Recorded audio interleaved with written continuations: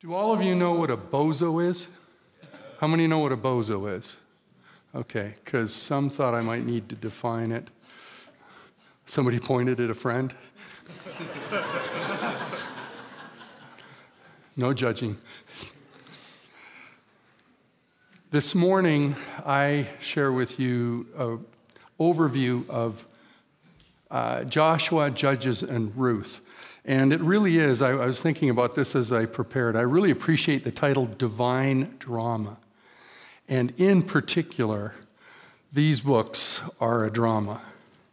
Leviticus, not so much. But Joshua, Judges, and Ruth are as dramatic as it comes. And so as we talk about that, my title is clearly focusing into the book of Ruth on the character is there, and it's more than just Boaz, but it really alliterates well with bozos. So, and bozos, by the way, the origin is a clown and kind of a foolish, let's just go with fool, right? If I'd had a Fred, it would have been Fred among fools. But the fact is that we're going to look at what I consider a very relevant time that matches our own, and a call to you that will speak to your time and who God's calling you to be in that time. This is my granddaughter. You know, when Phil spoke, he borrowed the idea from Kevin about a song, so he had his song, and then he had pictures of his grandkids. And so I've got a picture of my granddaughter. There'd also be one up there of her dressed like a pumpkin, but I couldn't get it in time. Is there a reason for her to be up there? Well, there wasn't. I just wanted a picture of my granddaughter up there. At the end, there actually is a tie-in, though, so stay tuned and see if you can pick it up. I also wanted to borrow from Phil. He used an outline of listen, remember, and follow. I'm going to switch it a little bit to remember, listen, and follow, because by the time we're in the book of Joshua, Moses has done a little bit of writing, and they have the Word of God in written form. And so they're listening, but it's founded in what they already know, what is already written, and they need to remember the Word of God. And so I want to emphasize that as we go.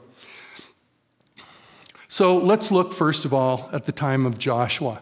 Joshua was a time when they remembered. And what did they remember? Well, think about it. Okay, these are the kids. They were, whatever age. Maybe they were born during the 40 years, but a lot of them would have been, young, very young children. So what have they been through? Well, a lot of wandering.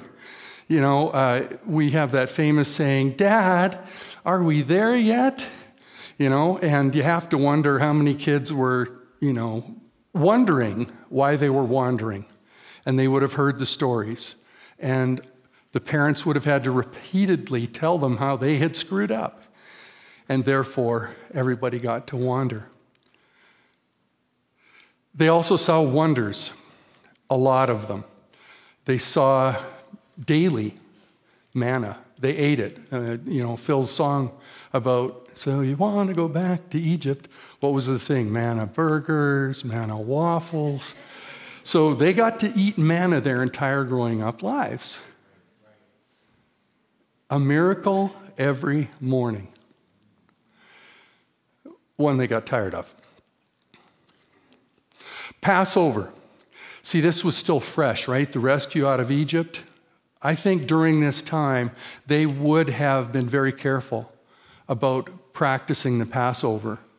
The interesting thing is that you'll find a passage, and I'm probably getting ahead of myself here, but there is a passage later on when Jehoshaphat has a revival, and he says that they celebrated Passover as it had not been celebrated since the time of the judges. So during this time, they did the full deal, right? All the Christmas presents, so to speak.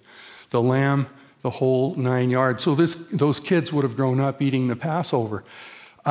They saw this guy, Korah, try to rebel, try to, usurp authority from Moses, and the ground opened up, and as the song says, had some of us for lunch, right? And so imagine as a 12-year-old kid watching the ground open up and a bunch of people fall in and the ground close up. I don't think you'd forget that. And then there's the snake on a stick. Well, that's not how they said it, but, there's the snake on a stick where some of their family and friends would have died from the snake bite. Maybe some of them, probably some of them, had the snake bite themselves, and, you were carried out or rushed out to look at the serpent so they could be saved. These are some very vivid things that they could remember. And so I have, this is my graphics. Can you believe it? I made that myself. During the time of Joshua, they listened and they followed. And you can see sort of an ascending sense of their civilization, of their nation, of their culture. And it starts with the crossover itself.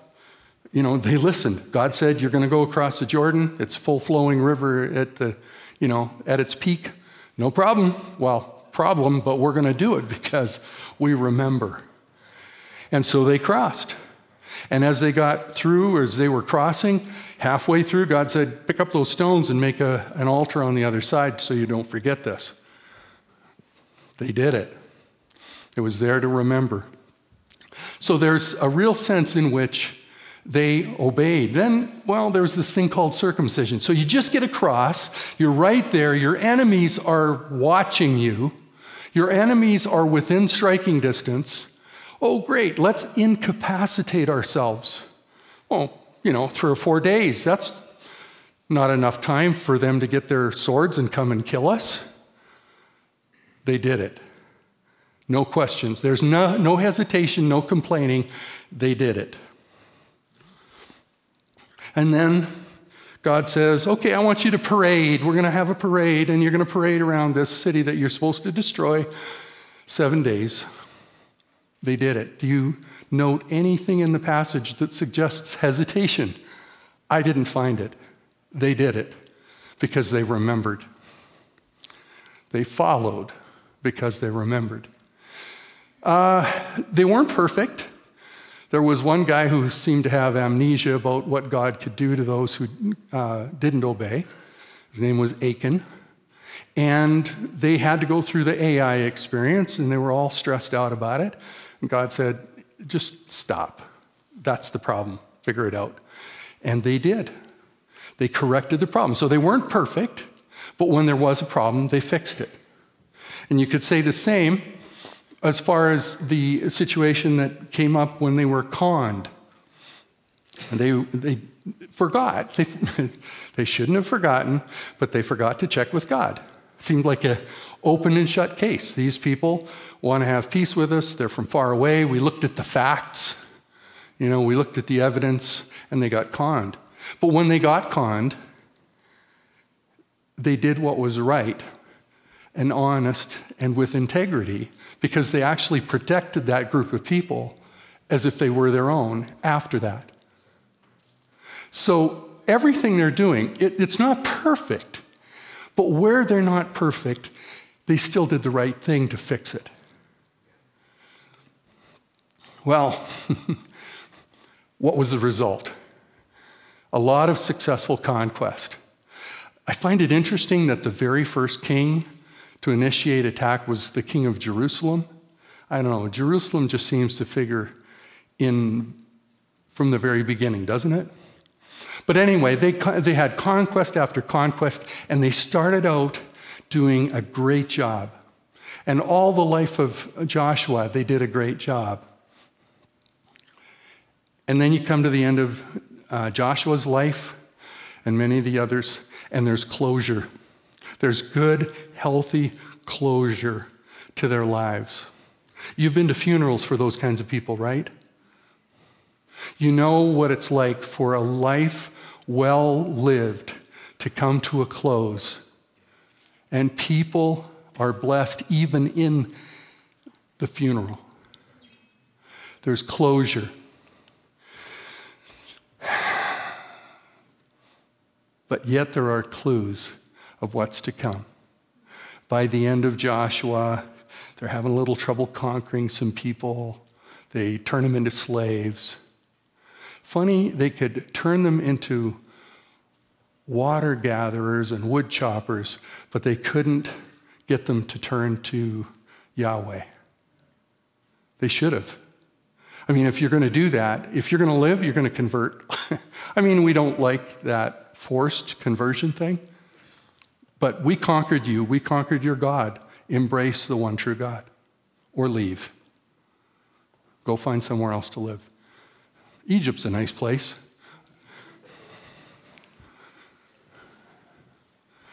So we start to see this conquest without completion. We start to see this as a problem. And God comes along and warns them about it, but it's progressive in a regressive way. It's not, at first, they enslave them, whatever, but you get later on and you get a sense that they just lived with them. So there's actually a reduction, a slow, over time dilution of their obedience. God sent a prophet. He preached, and the people cried. And what else did they do? Nothing. When 9/11 happened, before most of your time, I think, a lot of people went back to church. There was a real emotional reaction. During COVID, not as much, but some emotional reaction. But have we changed? Have we taken action to obey, to correct what God pointed out? God has no grandchildren. That's a saying that my father-in-law used to mention. And the idea is that everybody has to be born in Christ. Can we read this together? The people worshiped the Lord throughout Joshua's lifetime, and as long as the elderly men who outlived him remained alive. These men had witnessed all the great things the Lord had done for Israel. Joshua died. That entire generation passed away. A new generation grew up that had not personally experienced the Lord's presence or seen what he had done for Israel. What keeps me in my faith? What keeps me in my faith is essentially two things: my personal experience of Jesus Christ, the work he has done, the connections, those special times of intimacy, and the times I have seen the hand of God. Time after time after time, God has had his fingerprints all over situations. I remember those, and I want to be reminded of them. And you should be keeping a diary of every time God works, because there are times in your life that you're going to need to remember the reality of God.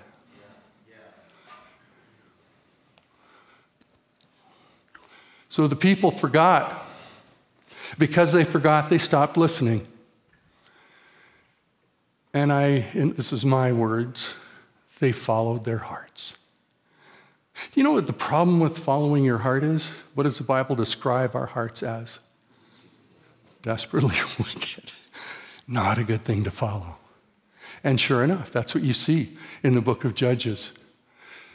And this is actually history repeating itself. Here's another passage. And just as they did not see fit to acknowledge God, God gave them over to a depraved mind to do what should not be done. They are filled with every kind of unrighteousness, wickedness, malice, covetousness. They are rife with envy, murder, strife, deceit, hostility. They are gossips, slanderers, haters of God, insolent, arrogant, boastful, contrivers of all sorts of evil, disobedient to parents, senseless, covenant breakers, heartless, ruthless, etc.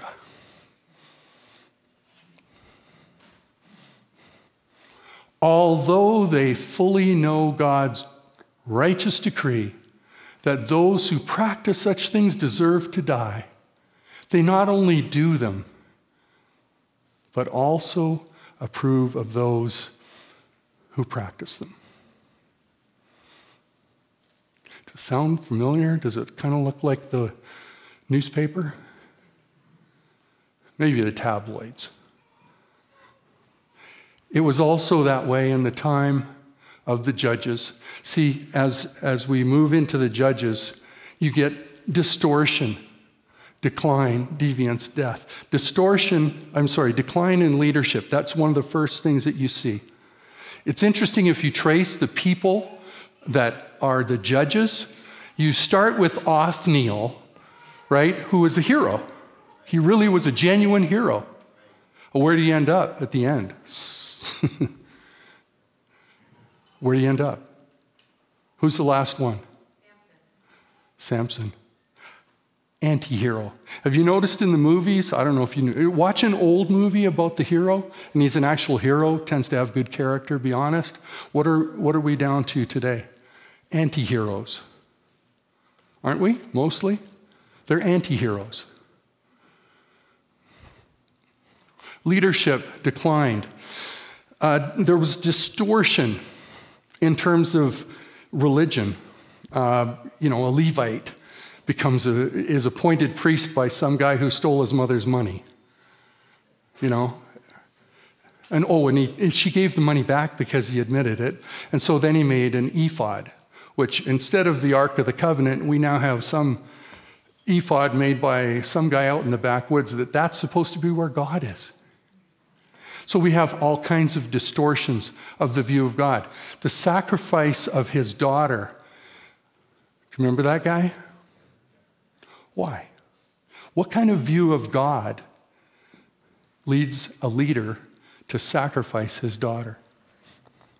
Deviance, sexual deviance. When I was preparing for this talk, I was going to go into, or I went through with my wife some of the stuff I was going to talk about, and she said, Gary, I don't think you should talk about that because you might trigger some people. Just talking about those things might trigger some people because you've gone through it. Ours is the same as theirs, and we're deviant.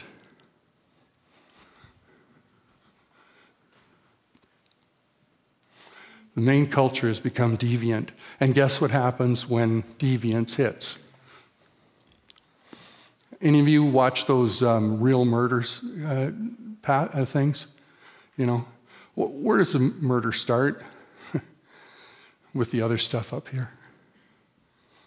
You end up in death. And sure enough, they had a civil war, brutal civil war, where so many people died in the book of Judges. Okay, so it's like, yeah, we heard that Schmidt can be a little bit negative, especially in his grading. All right, so now we're in the divine drama, right? So in the divine drama, when there's a change, all of a sudden you go from all the minor chords to major chords, and things start to go up. Well, that's what you get with the book of Ruth. Now, not only do you get beauty from ashes, you get a whole shift to a spotlight. In other words, the judges are there. The history of Joshua's behind. The judges are here. But in that, and probably fairly close to the beginning of Judges, the spotlight now goes down and the scene opens on the family of Elimelech. Now, it starts out pretty well connection. Elimelech is essentially a guy who he was willing not only to have neighbors that were pagans, Nah, that wasn't enough for him. Because of the famine, he actually went to live among the pagans in Moab. He took his family. Enough of this. We're not going to deal with the famine. We're going to go there. And surprise, surprise, he dies. His sons get married and they die. They marry Moabite women. And it's just death upon death. But then the spotlight shifts.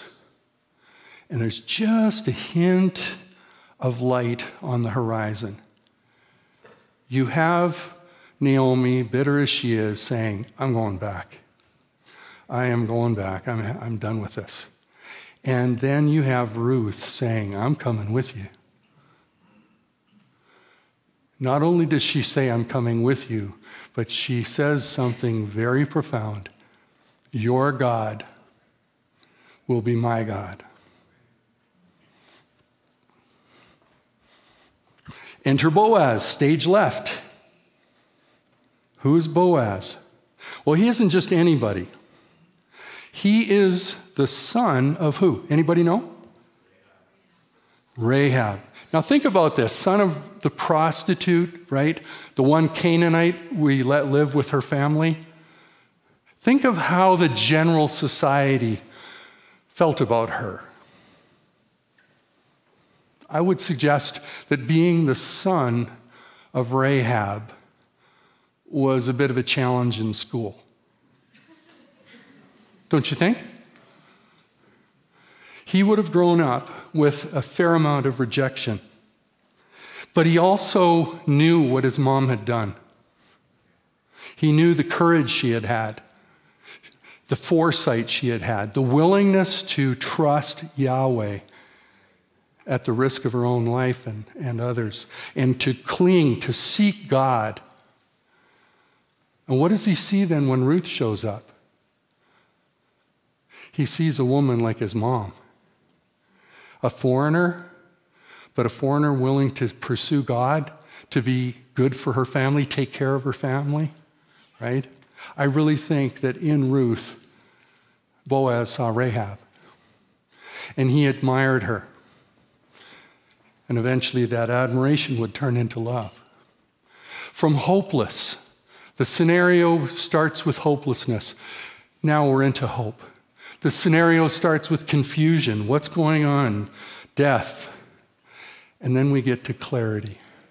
Oh, this is what's going on. And we have a happy ending.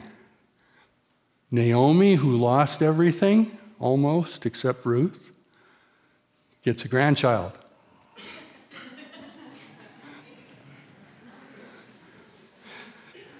And this is the starting point, really, of the line of David. So what does that mean to you? Well, I have two questions. First one is, are you rich? I married up spiritually. Not financially. Sorry, honey. If you were born into a spiritually rich home, into an emotionally healthy home, if you were born into all of that, don't resent it. Don't talk about life being boring. Don't seek out the excitement you didn't have because your flesh is craving for it. Be grateful. Be humble, and be careful. As James talks about, embrace your poverty, because you still have that same heart. You just haven't been put in a situation where it was allowed to fully express itself. There's a passage in Jeremiah where God is expressing his anger at the people of Israel for their spiritual arrogance. And he says to them, oh, you've got the temple, and you think you're all good and to go because you've got the temple. Remember Shiloh. Shiloh is where, when they came into the land in the time of Joshua, that's where they set up the tent of the tabernacle. That's where they went to meet with God. That was the evidence of God among them. Shiloh was destroyed. Why was Shiloh destroyed? Because the people of God tried to live off the externals of having things there. Going back to the passage about not knowing God, they didn't have it themselves. Are you poor? Are you someone who was raised in a broken situation with a lot of heartache? Or maybe you grew up in a healthy home, but somebody robbed you of that since the time you left that home? If you're amongst the broken, then you need to be hopeful, and I'm going to call it grounded in grace. You have an advantage, and okay, guys, where are you? What was the term you taught me? You have the dog? You got that dog. Right? You got that dog. In other words, you come from an advantage of knowing what it's like to not have Christ. You come from a home or a situation where you know what godlessness looks like, and you choose God. And as Jesus said, they who are forgiven much love much. Well, some of you are still listening. And all of us, rich or poor in the Lord, we need to go to that verse where Jesus says, if anyone would follow me, they must deny themselves, take up their cross, the cross that God has custom designed for them, and follow. That is the answer for all of us. All of us will survive. All of us can have a story like Boaz and Ruth if we're willing to deny ourselves. You know, one of the things I didn't point out about Boaz, when Elimelech fled the famine, Boaz stayed. Boaz went through the famine. Boaz stuck it out when things were tough. And therefore, when things got better, he was in the position that God could bless and use him because he stuck it out. And yes, we need God's grace to do that, especially in the world we live in today. There's a lot of stuff hammering at us. Stick it out. Hold to that which God has told you. That is our hope. Our hope is not in changing the world, but of God changing us. And one last word. God's going to work anyway. Just because you see God work doesn't mean you're not Samson.